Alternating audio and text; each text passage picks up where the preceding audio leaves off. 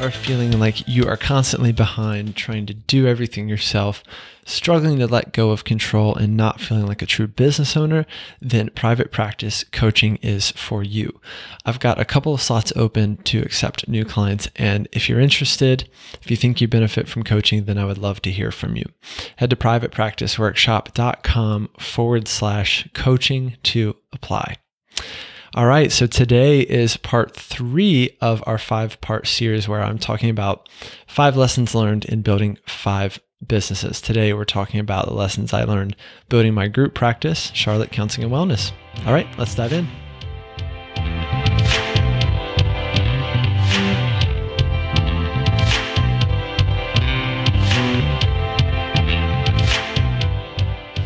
All right, 5 lessons learned in building my first group practice. Let's just get right into it this time. So, number 1, take your time setting up the legal entity parts of a new business. This is something that I wish I had done right off the bat. So I operated for a short time under a DBA, or a doing business as, and I can just tell you I don't recommend doing that. Even if you are a solo practitioner or you feel like your risk is pretty low, it's good to go ahead and get that protection. Go ahead and file for that LLC, or in my case, PLLC, based on the state that I'm in. But do your homework first. Get all these pieces out of the way at first, because you're just going to feel that much better when you move forward in building this business. So that is my first step, or my first lesson learned in building that business. I would have done that right off the bat. There's a couple ways to go about it, right? You can do it yourself, which is what I did. It wasn't that hard to do. You can file it through one of these companies like one of these online companies that will kind of do it for you for a fee, or you could even work with an attorney. So this show is obviously not legal advice, and I'm not a lawyer, but my advice is to do your homework, do it in the beginning, and then just move on with your life and know that you've got the protection that you need. Number 2. So I named this business Charlotte Counseling and Wellness, largely in part because at the time it was believed that using words like Charlotte and counseling, having a keyword-rich business name was really important for SEO. Now, the current belief is that it's not quite as important, or it's not so important, right? So I think, did it help me? Yes. Did it pigeonhole me into a select number of names that were available? Yes, I think so. So I think all things considered, if I were to do it all over again completely, would I still name the business with these regional keywords? No, I don't think I would. I think I would actually name it something more generic, or even something that I could, let's say, scale to neighboring areas, or grow out from there, grow beyond just the keyword term Charlotte. So number 2 is that you don't have to name your business based on SEO anymore. Now you know. Number 3, when you're building a group practice, firm up your onboarding process for new clinicians. This is something that I'm still working on, still trying to automate as much of this as I can, but you want to think about, what is the experience going to be like for a brand new clinician? Once you've done it the first time, you should really make a nice comprehensive list of everything you need to go through with that new person. Someone's experience in a new job is so important, and their onboarding experience is extremely important. It sets the stage for everything that is going to come after. So get really clear on the mission and values of your practice, how you're going to convey that in the onboarding process, making sure that your clinician is set up with all the tools they need, that they feel supported, they feel integrated into the culture of your practice, etc. So that's number 3.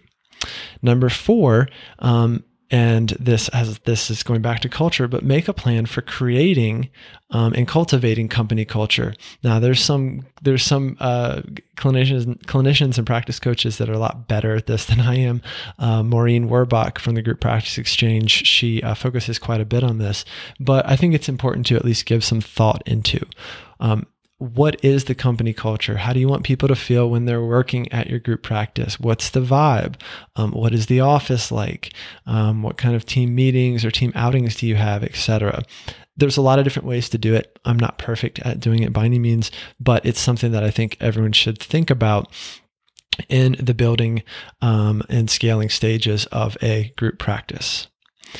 Number 5, automate your systems. You will get sick of me sick of me saying this if you listen to the show enough, but I can't say enough about it, how important it is as you scale to automate as much as possible. The idea is that when you have a small pain point early on as a solo practitioner, as you multiply, those pain points and those problems multiply with you. So get rid of those in the very beginning, whether it's automating payroll, automating your marketing, automating your onboarding, etc. Using a great EHR is a perfect example of that, how to automate a lot of that work that needs to happen to keep the infrastructure of your group practice going. Yeah, lessons learned. Always lessons learned. I think if you're not learning, then you're not growing, right? So I'm in this kind of season in my life, I'm trying to be a bit more forthright about the lessons that I've learned or am currently learning, because I think there's a lot of misconception that we have that practice coaches, consultants have it all figured out. And I don't think that's true. I think I've figured a lot of things out, and I feel like I can talk about the things I've figured out. And I might have just figured them out yesterday. So if I did, then it means I can share them with you today so that hopefully you can do better than I did. So just want to put that part in there. All right. Real quick, run through the 5 lessons again. So 1, take your time setting up the legal entity of your business. Number 2, you don't have to name a business based on SEO anymore. Number 3, firm up your onboarding process. Number 4, make a plan for creating and cultivating company culture. Number 5, automate the heck out of your systems. All right, we did it. That was a fast one. I'm feeling fast today, apparently. What else? Remember to submit your questions for the show on Instagram at @TheJohnClark. That's our new handle, at @TheJohnClark. Submit your questions to be answered on an upcoming episode.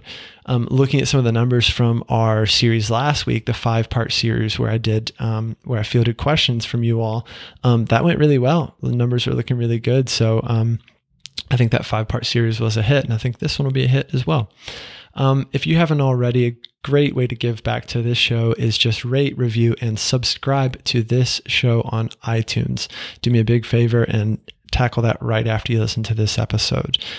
And that's it. Tomorrow, we're going to be talking about 5 lessons learned in building a virtual assistant company that I worked on that you probably don't know about. So stay tuned for that. Hope you have a great day, and I'll see you tomorrow.